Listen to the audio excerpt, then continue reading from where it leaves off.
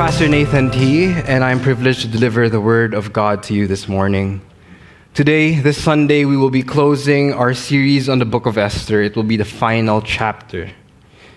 Invisible God and Invisible Hands. But before we proceed, let me ask you, who here loves an underdog story? Underdog story. Are you familiar with the word underdog? The term underdog is a noun. It's defined as a loser or a predicted loser in a struggle or contest. And the easiest way to illustrate this is the story of one of our heroes. Let me read the slide to you. I found this ancient poster from 20 years ago. Clash of the Titans. World Featherweight Championship. Marco Antonio Barrera versus Manny Pacquiao. Saturday, November 12, Alamo Dome. This poster was from November 15, 2003. And let me read to you a blog post about this fight that was written by an analyst. It was a recap of what happened. The quote reads, Manny Pacquiao first met Marco Antonio Barrera at the Alamo Dome in San Antonio, Texas on November 15, 2003. Barrera, aka the babyface assassin, was 57-3.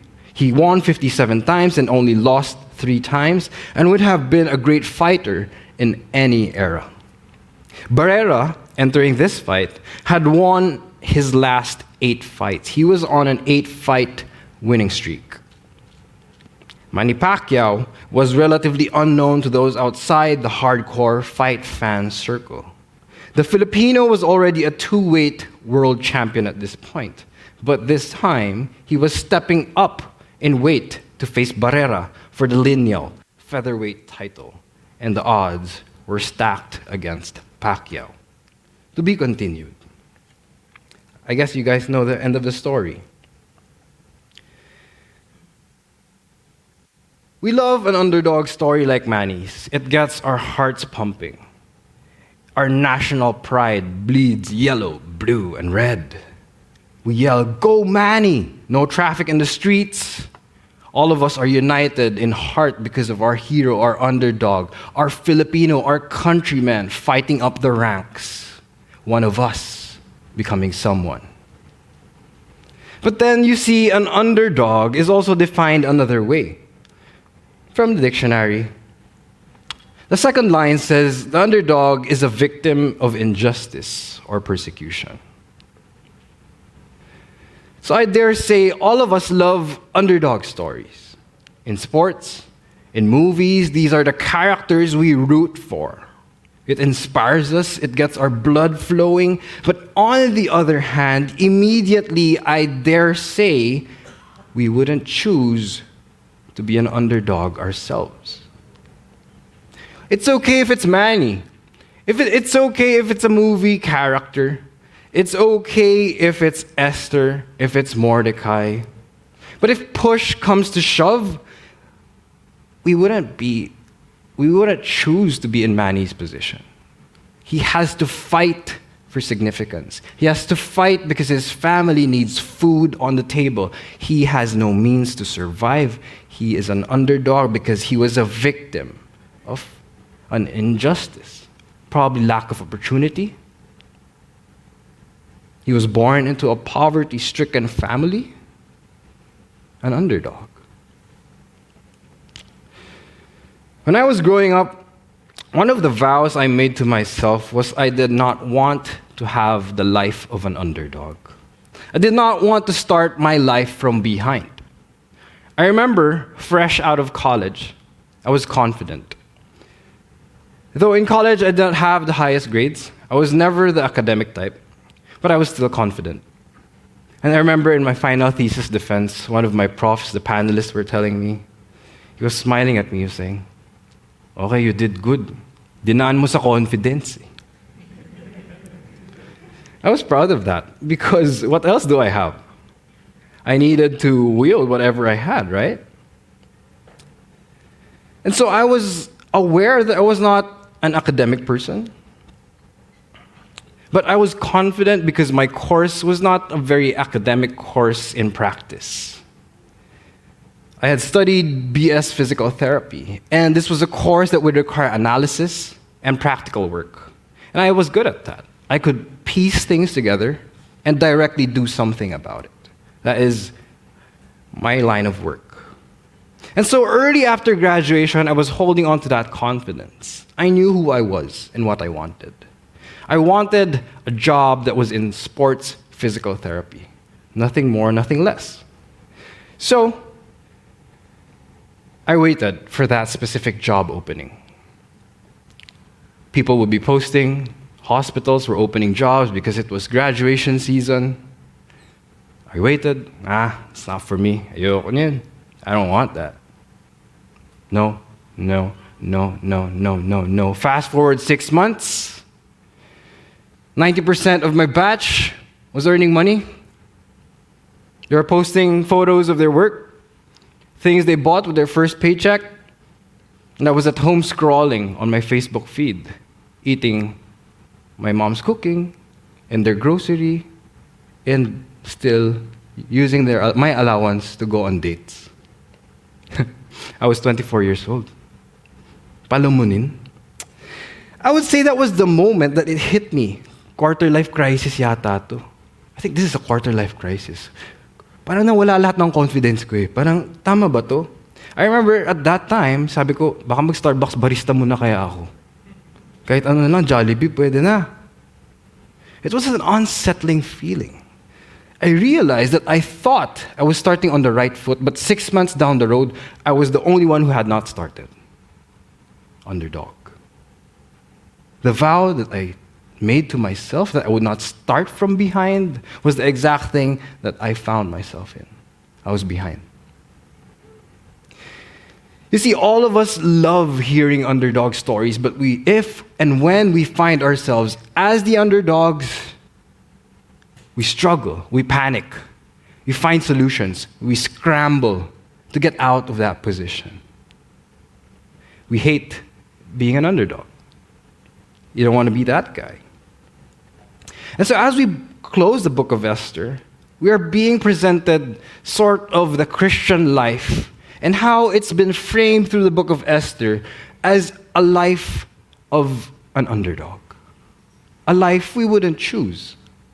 And yet, the book of Esther does not shy away from the realities of the Christian life. Somehow, we always find ourselves a little bit behind than where we want to be. Scary. And so the first thing I want us to reflect on, it will be a contemplation of the things we realize from Esther. Number one, God's people are not exempt from injustice, persecution, or suffering. Just recall the story arc of our characters. First chapter, Mordecai was described as part of the slaves that were carried away.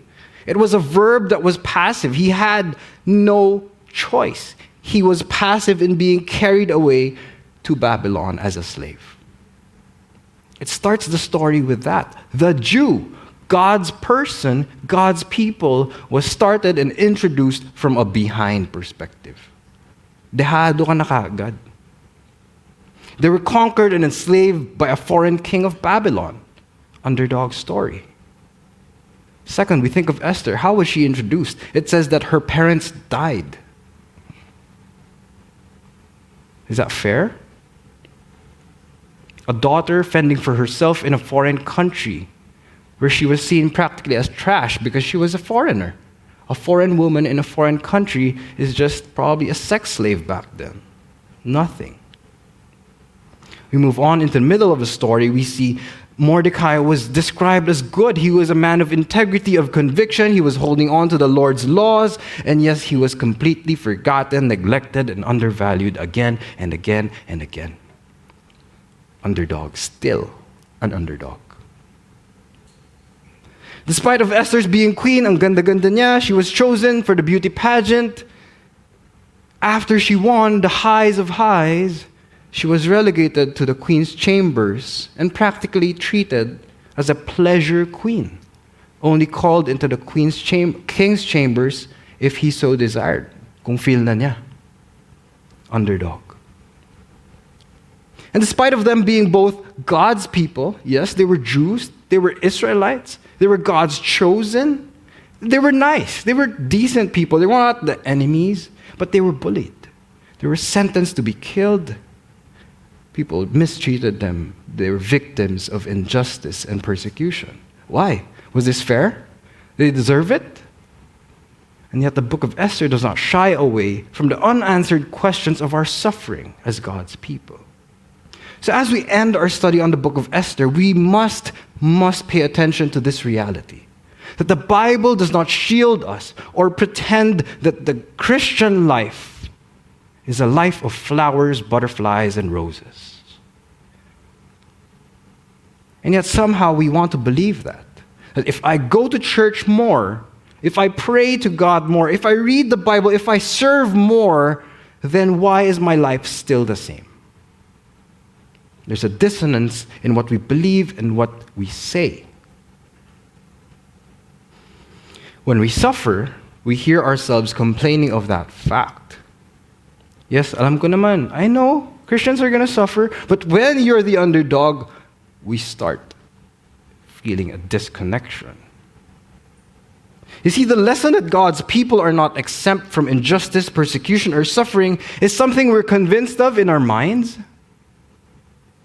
but it's not something we truly embrace in our hearts.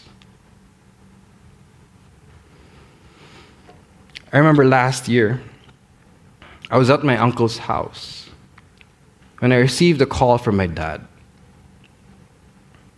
His voice was sad. He was telling me about the result of my mom's diagnosis.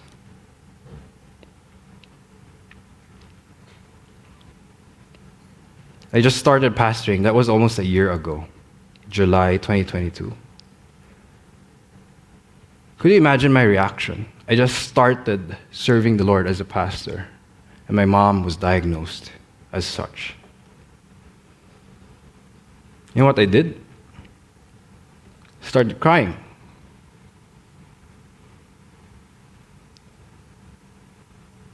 I ran to one of my cousins because I was at my uncle's house, and I hugged my cousin. Saliva on her shirt, tears landing on her shoulders. Ugly cry. You know what my heart was saying? I wasn't even thinking. But you know what my heart was saying? I said it out loud. I heard it coming out from the depths of my heart. Sabi ko, Lord, kailangan ba to? I repeated that for 50 times. 50 times. In my crying, that was the only line I was saying. Lord, was this necessary? Is this necessary, Lord? Suffering, injustice? My mom? Second line I was asking, Lord, bakit kailangan may ganito? Does this need to happen, Lord? I just started pastoring. I was about to get married. Is this needed? Could you have accomplished your purposes some other way? Dude, come on. It hurts. I still don't know the answer to this day, 1 year after. Kailangan ba? And so the suffering of the Christian life is not a surprise to us. But how must we view Christian suffering? Because we have tried to put it aside. We have shoved it behind the pews. We leave it behind on a Sunday, leaving it on our Saturday nights. Tomorrow, we're good. We're okay. We can show up in church plump, just muster enough energy for 2 hours and I can go home and face it again, but just forget about it for a while. But if the book of Esther brings forth the Christian life and suffering without separating it, it was the whole thing. What does that teach us about Christian suffering? It was not an appendix in the book of Esther, right? By the way, she was an orphan. It was a start. It was everything about her brought into the story. It rolled onto the unfolding purposes, the unfolding story. And so let me read to you a quote from Tim Keller, the late pastor. In the secular view, suffering is never seen as a meaningful part of life, but only as an interruption. Christianity teaches that, contra fatalism, suffering is overwhelming. Contra Buddhism, suffering is real. Contra karma, suffering is often unfair. But contra secularism, suffering is meaningful. There is a purpose to it. And if faced rightly, it can drive us deep like a nail into the love of God and into more stability and spiritual power than you can imagine. And so Tim Keller's not saying, don't mind the emotional stuff, don't mind the of suffering. Stop crying. No. He's saying suffering is overwhelming. Suffering is real. Suffering is unfair most often than not. But also, suffering in Christianity is meaningful.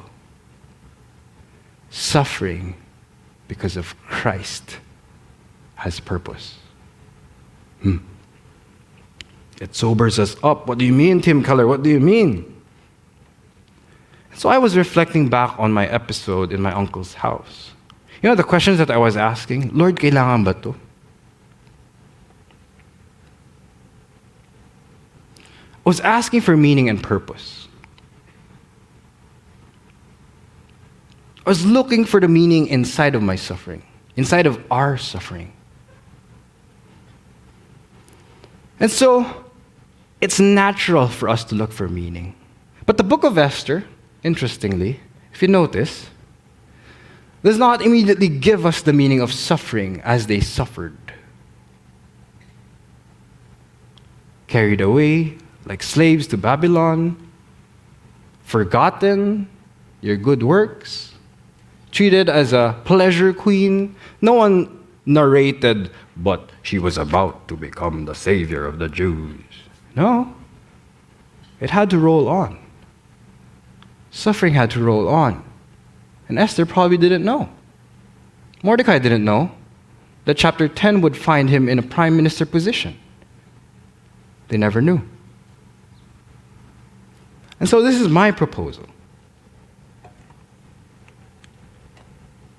The meaning and purpose of their suffering was not dependent on their understanding of the situation. The meaning and purpose of their suffering was dependent on the invisible God who promises to work all things to become good for His people.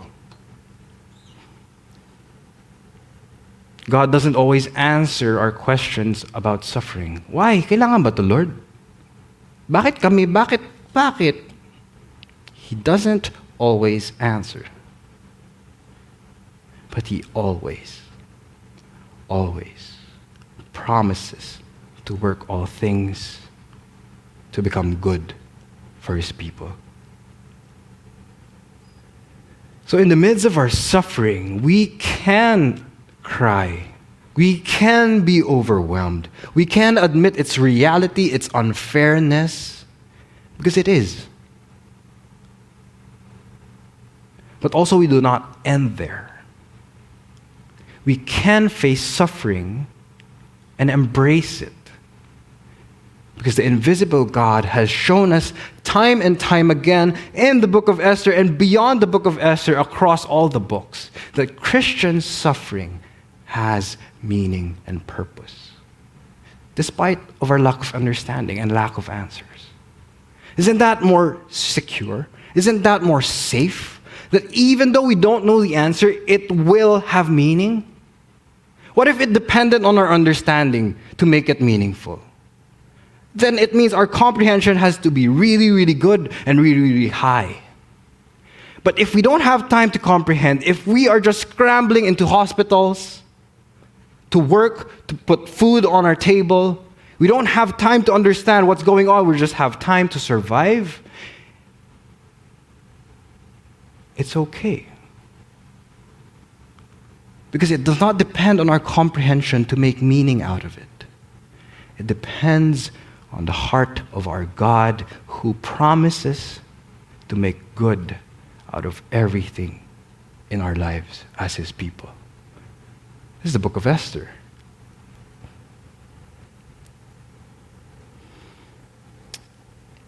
Storytelling again. When I was in my adolescent years, I was struggling to manage my emotions as a child. I think I was 10 years old. Adolescent ba yun? Child. I would have tantrums in my school because I did not have the capacity to manage my emotions while I was at school. I was an emotional person. I still am. And I was helpless and struggling with my emotions as a child. There were so many things happening in our home, and I did not know how to handle it. So when frustrating tasks, academic tasks, would come to my table, I would have emotional outbursts because I couldn't process the difficulty. And so almost every day, I would have tantrums. I would kick the chairs, the tables, my table. And if you were my teacher, what would you do? You had a 10-year-old student who was always disturbing the class. Naturally, you'll be frustrated because you want to keep the classroom clean, orderly, and going in the way you planned. This is how I will teach my students today, and this is what they will learn. But if this guy always is noisy, it's always disruptive. My teacher never approached me. You know what he did? He immediately approached my parents and told me, your child is a big problem. He's going to grow up to be someone wrong. I was 10. And I heard it. Imagine at 10 years old, you heard an adult who was supposed to be employed, you're paying him to help you, and he starts labeling you that you are helpless. It was underdog. It was difficult starting from behind. 10 years old, feel mo agad na dehado ka na kaagad eh. And it cut me deeply. You know, as 10 years old, I don't want to be the mess of the class. Who wants to be that person? But you just didn't know how to manage yourself. You needed help. You needed someone to be, teacher, help me. And the teachers, on the other hand, did what was opposite. He told you cannot be helped. The very people you trusted to teach, guide, and help you became the very people that told you you were helpless and hopeless. And at that time, 10 years old, that was super, super painful. Because I, again, was an emotional child, and it was a double down. And you know, today, I'm 31. That's 21 years removed. I would not have been able to conceive of that specific teacher teaching me for a purpose. Because now that I'm the youth pastor, I'm in charge of 13 to 22-year-old kids.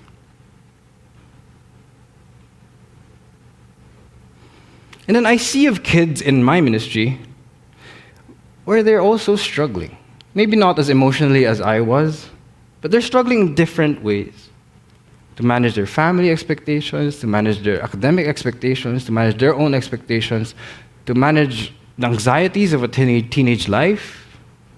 And they don't know how to handle it. Some people party more. Some people look for it in girlfriends. Some people look for it in, games. But because I went through that teacher, there was a different vow that I realized. I could never get myself to labeling any youth under my ministry as hopeless and problematic. I could not get myself to become that teacher that cut me so deeply 21 years ago. The only heart that I have for these kids, I always pray. And sometimes I cry because I don't know what to do, but I always ask God, Lord, teach me how to help them.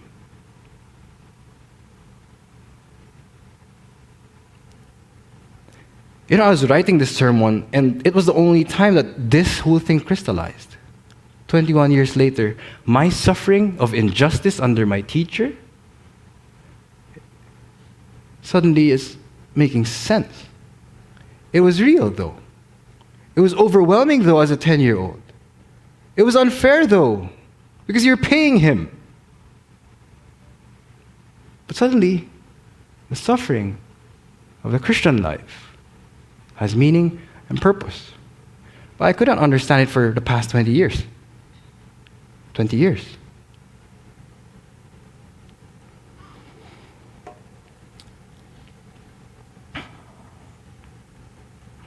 Second Corinthians 1, 3-6 says, Blessed be the God and Father of our Lord Jesus Christ, the Father of mercies and God of all comfort, who comforts us in all our afflictions. Why? So that we may be able to comfort those who are in any affliction, with a comfort with which we ourselves are comforted by God. For as we share abundantly in Christ's sufferings, so through Christ we share abundantly in comfort too. If we are afflicted, it is for your comfort and salvation. If we are comforted, it is for your comfort. Paul, talking to his sheep, his members, his church, his people, his afflictions, my hurts, are so that I can learn how to comfort your hurts. My pain, I know it is for your good. Christians have hope and meaning in suffering.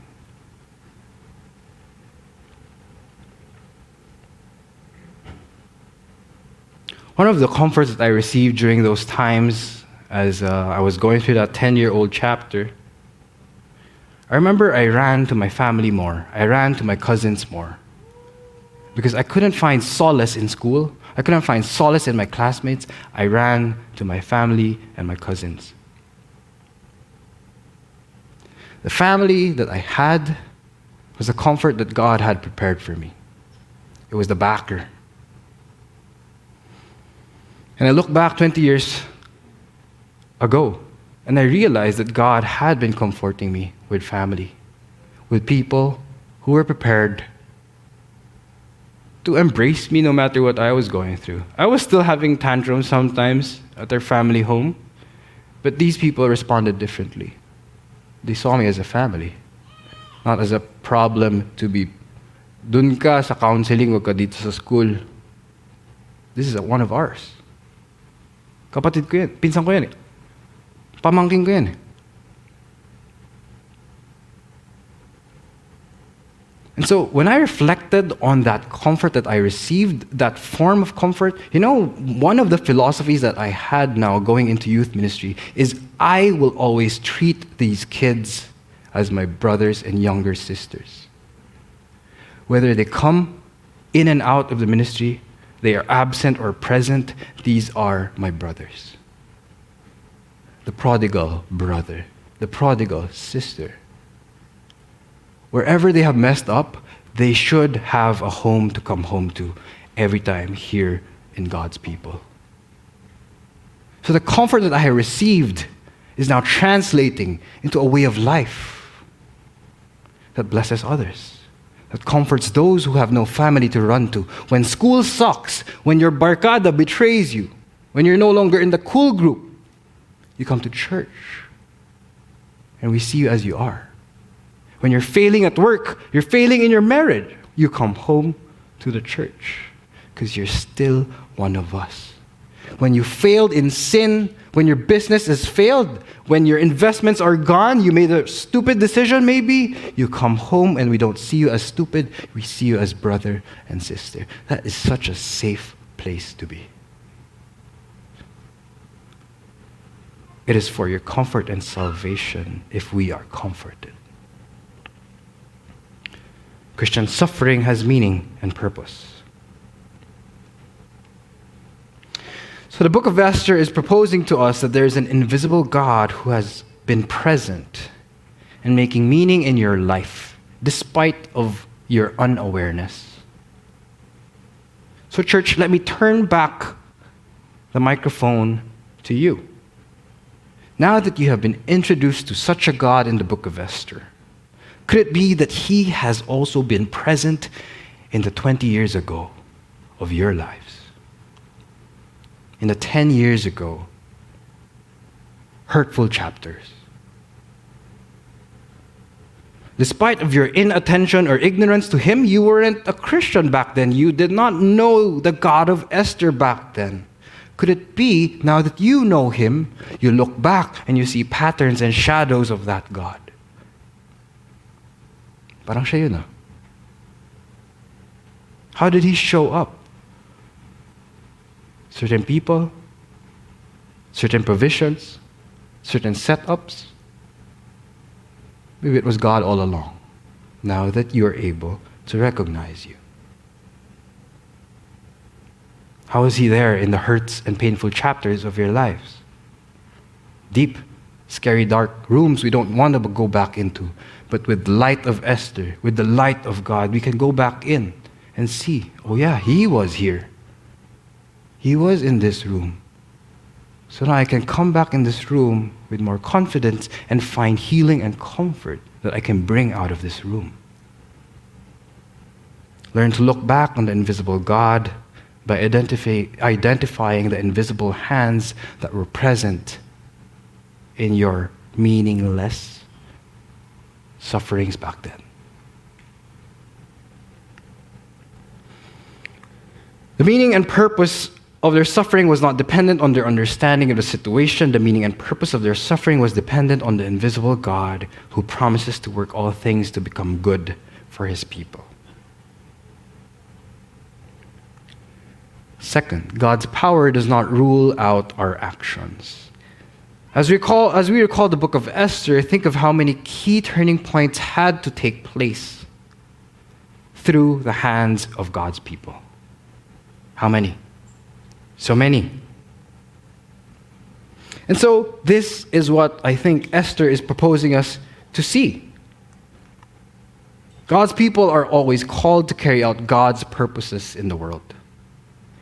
We are the very tools that He uses to bring kingdom come.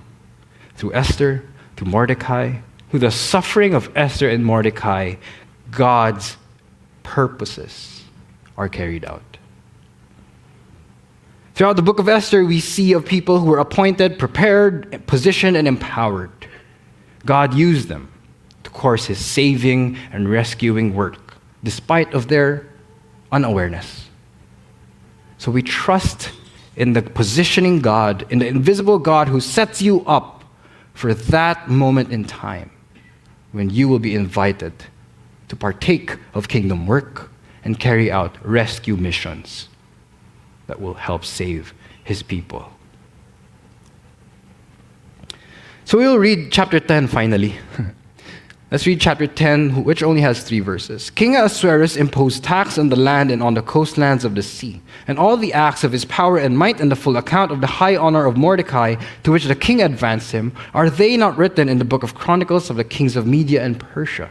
For Mordecai the Jew was second in rank to King Ahasuerus, and for he was great among the Jews and popular with the multitude of his brothers. For he sought the welfare of his people and spoke peace to all his people. Quickly, I want us to emphasize the 2 things that probably the author wanted us to finish the book with. Mordecai was said that he sought the welfare of his people and he spoke peace to his people.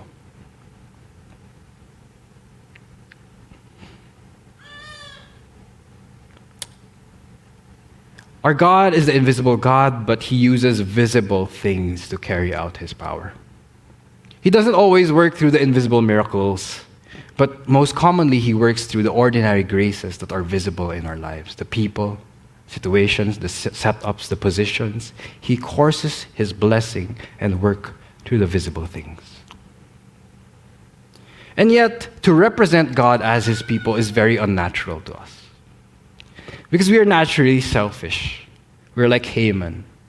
We preserve ourselves, we further our own purposes instead of allowing God's purposes to be carried out through us. Let me tell you a story. A few months ago, one of our housekeeping staff had a bike accident off duty hours. He was about to go home already. He hit a ditch, his bike flipped over, his forehead hit the ground, smack on the pavement. He was unconscious. People rushed to him. And when the people rushed to him, their faces were a blur. He was so nervous. He thought he had brain damage. But you know, our housekeeping services are outsourced. We are employing a company that employs them. And so that company has no sick leaves nor medical emergency funds. And they told him, you had an accident outside of your work hours, therefore, hands off kami dyan. Thankfully, we heard of his condition. We contacted some of our members here in the church who are doctors. And we immediately rushed to have him have a CT scan. And our very own engineer Chester accompanied him after his hours to have a checkup. The church paid for his checkup, CT scan. Hindi mura yun, guys. But is this impractical? Maybe. It's costly? A bit. Unnatural? Maybe. But you see, this kind of work is about seeking the welfare of our people, which will definitely incur cost and be unnatural. It will cost you something to be for God's purposes and not your own. You see, if our top priority in life is cost efficiency, you are, sorry to say, worshiping the God of cost efficiency. If your top priority in decision making is convenience, then sorry to say, your God is actually convenience. If your decision making basis is based on your own values, then it will most likely be counter to God's values. The book of Esther invites us to reevaluate the way we participate in the world today. To be truly effective, invisible hands or visible hands of the invisible God, we have to reevaluate every decision we make according to the values we stand by. And also, the Bible stories all point us to this. Despite of His perfection and His power, God chooses to use imperfect people to shine forth His eternal light in the darkness of their times. There's no exception. Pang Esther, pang mga queen lang yan, or pang mga Mordecai, mga holy lang yan. No. In fact, I want to highlight that Mordecai lied and Esther lied. Mordecai told Esther, which was his daughter, to lie about her identity. Is that perfection? No. It's probably immoral, lying, something we won't teach our kids to do. Esther even committed a grievous sin. She got married to a foreigner, which was against the law. And yet why? Why does God allow His purposes to course through imperfect people? Because we're all imperfect. We need the perfect God to work through our imperfections. So the perfect God chooses and invites imperfect people to shine forth His eternal light in the darkness of their times. We are invited to play a part in the grand rescue mission of our Lord Jesus Christ. The second line that I want us to see is the word peace. Number 2, He spoke peace to all His people. You see the word peace there is the word shalom. Shalom, shalom. Maybe you hear that, no? People saying shalom, shalom, shalom to you. You know what shalom actually means? Shalom means completeness, prosperity, and soundness. It's just wholeness, kabuuan. In our modern day terms, I would say it means an overall and holistic flourishing. The flourishing of human life in all aspects. And the book of Esther ends with this, describing to us Mordecai and his values. He said Mordecai was popular and famous among his brothers because he was a man who was about the overall flourishing of everyone around him. Gusto niya umaangat yung buhay ng lahat ng mga katabi niya. You see, our common misconception about the Christian life is that we should be concerned about the spiritual life of the people. Devotions, Bible reading, worship service. And yet shalom is actually the priority of God. All of those Bible things, prayer things, worship service things are very, very important. I'm not de-elevating them. But what I'm doing is I want us to elevate everything else as well. Seek for the overall flourishing of the lives of the people around you. That means finances. That means opportunities. That means emotions. That means mental health. That means family problems. That means physical illnesses, problems, medical diseases, psychological problems, marital problems, parental problems.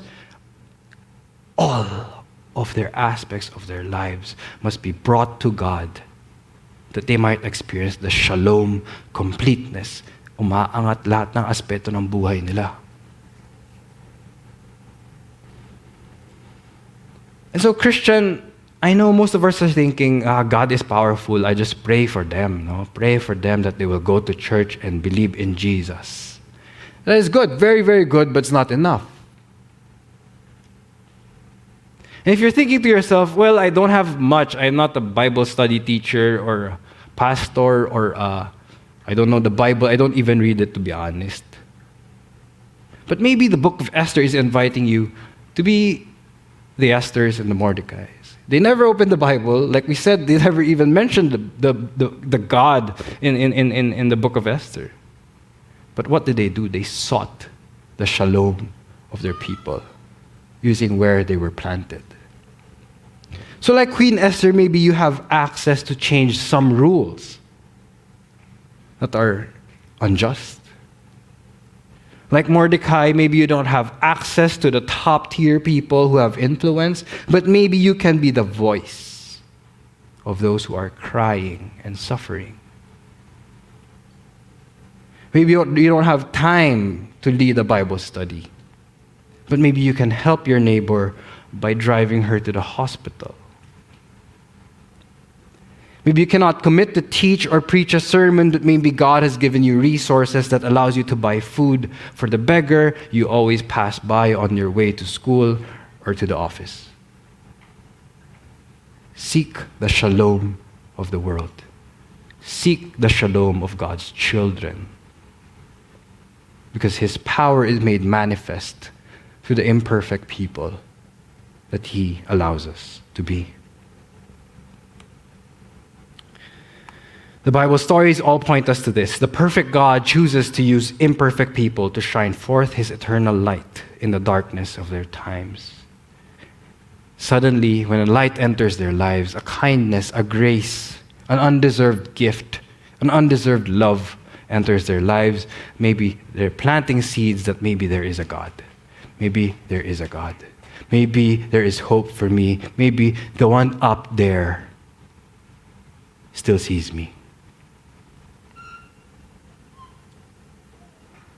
Is God knocking on your heart with fresh motivation and participation in His kingdom?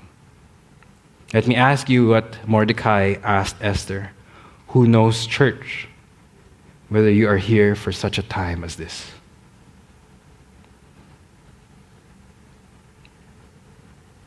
Respond to the challenge of God.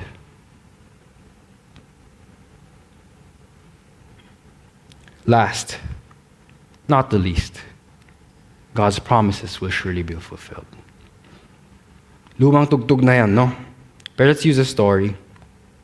This week, we featured some stories in the Youth Ministry Facebook page. Please comment, like, and subscribe. In that page, we sometimes try to feature certain stories of people in CBCP, people who have served with us in ministering to the youth one way or another, decades past or decades prior.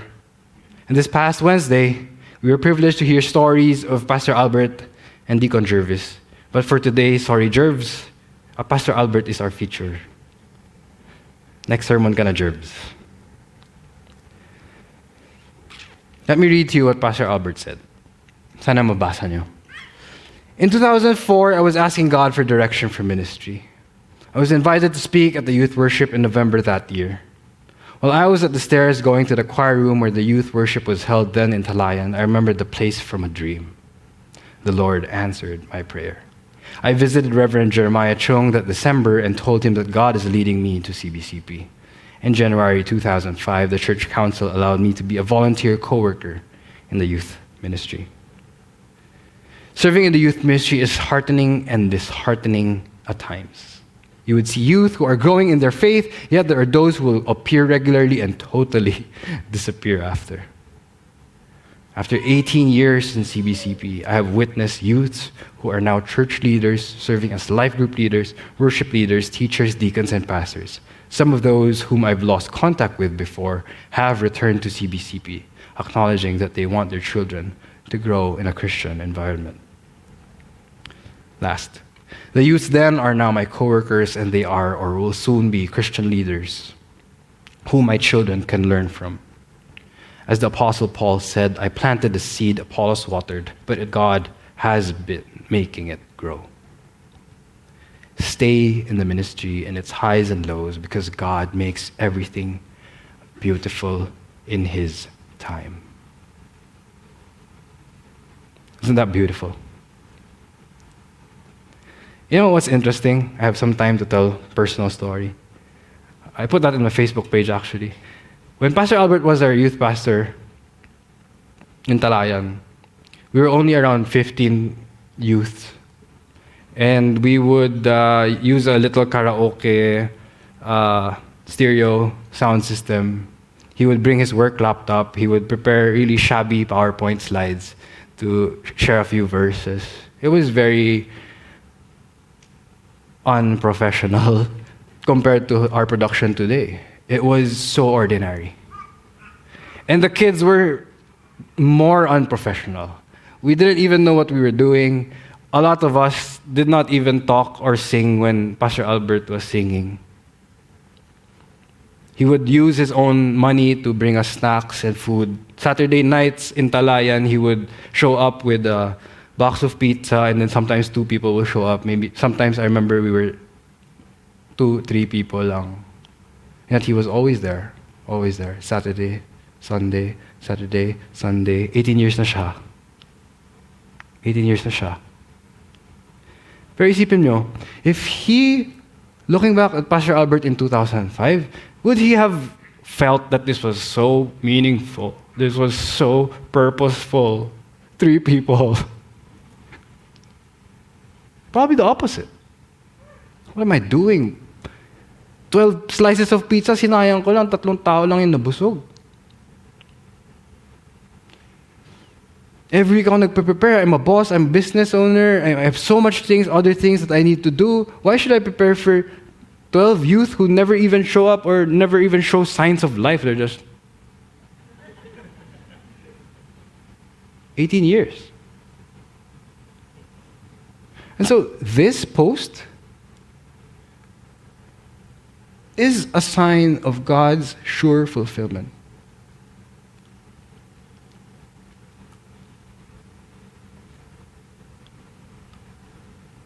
Stay in the ministry, in its highs and its lows, whether it feels meaningful or not, because God makes everything beautiful in His time. This lesson is profound because most of the time in Christian life, it's not the new things that we struggle with. We struggle with staying faithful with the things we know we want to stop doing. Kakapagod eh. 3 tao lang eh. Absent sila parati. Parang wala namang kwenta yung Bible study namin sa work. Parang ganun pa rin sila. Masama pa rin attitude nila. Tigil na natin Bible study. Gawa na lang tayo stricter rules. Bawasan na natin sweldo nila. So bilis pa. Easy solutions feel easier. But the eternal stuff slower, harder to keep at.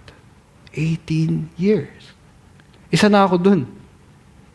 When I was in Pastor Albert's youth ministry, I was nothing. I didn't even care about anything. I didn't even know God.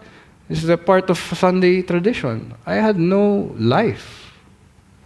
But now I stand here admiring this father, spiritual father of mine, who never gave up on us. I will never know the extent of the seeds he planted in the hearts of many. But I know something mattered there. Something happened. And so for those who are thinking of giving up today, trust in the Lord's hands. Trust in the invisible God, even in the three people, the one person, or your only child, or your parenting struggles.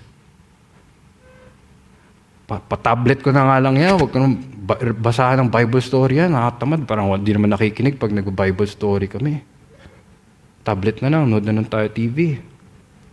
Stay in the ministry because God makes everything beautiful in His time. Christians, we are so forgetful. And so as I end, I want us to read this verse.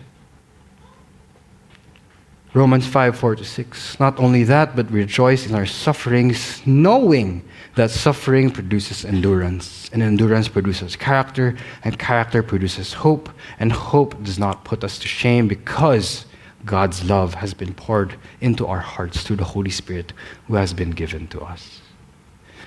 The book of Esther ends with a feast that was commanded for all the people to celebrate. It was called the Feast of Purim. Every year they would celebrate that, not because there was another enemy, because they were forgetful. We are forgetful people. We need to celebrate and remind ourselves that the promises of God will always be fulfilled despite of what we feel, despite of what we're going through, despite of the oppositions we face. His promises will be fulfilled just like it did with Mordecai and with Esther. We sing Esther and Mordecai's song again and again because that is what will hold us through to the end until the return of Jesus Christ. So we come here in church every week. Probably you know how the sermons will end. You know how the songs will be sung. You know the lyrics to everything. But why do we sing it again and again and again? Because we need an anchor to our lives. We are forgetful people. 6 weeks lang tayo, wala dito, nakakalimutan pa natin. We need to celebrate and remember God's goodness constantly. So that includes Bible reading. That includes fellowship with believers. That includes praying for one another. Bro, kamusta ka na? Kaya mo pa ba? Tulungan kita. Let's keep going because God will make everything beautiful in His time, but it needs to be cultivated, celebrated, and focused on intentionally fanning the flames because the world is attempting to dry us out. The book of Esther gives us hope. The book of Esther gives us celebration. The book of Esther gives us commitment because Christ will return. And on that day we can say, yes, yes, you have made everything make sense now that you are here. Lord Jesus, come, Lord Jesus. We are waiting. We have been waiting. You are here. Think of the joy that you will have in that day when you have stayed the course. It will be beyond glory. Let's keep on keeping on, church.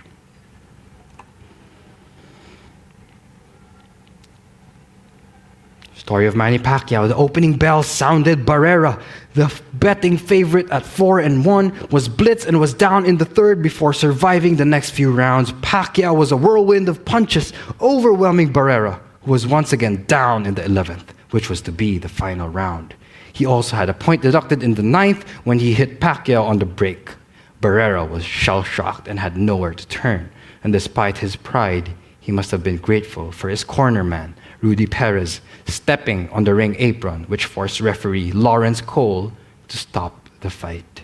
At the time of stoppage, Manny was ahead on all three scorecards, 97-89, 70-90, 97-90.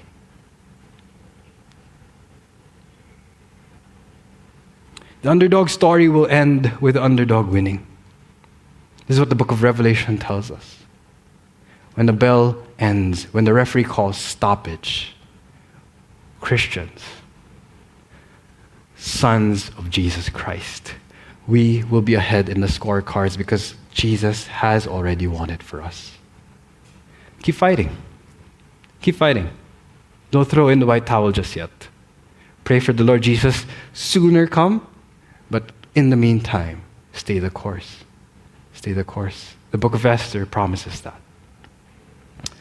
And so let me invite you to have some time to pray to the Lord in your own space and silence.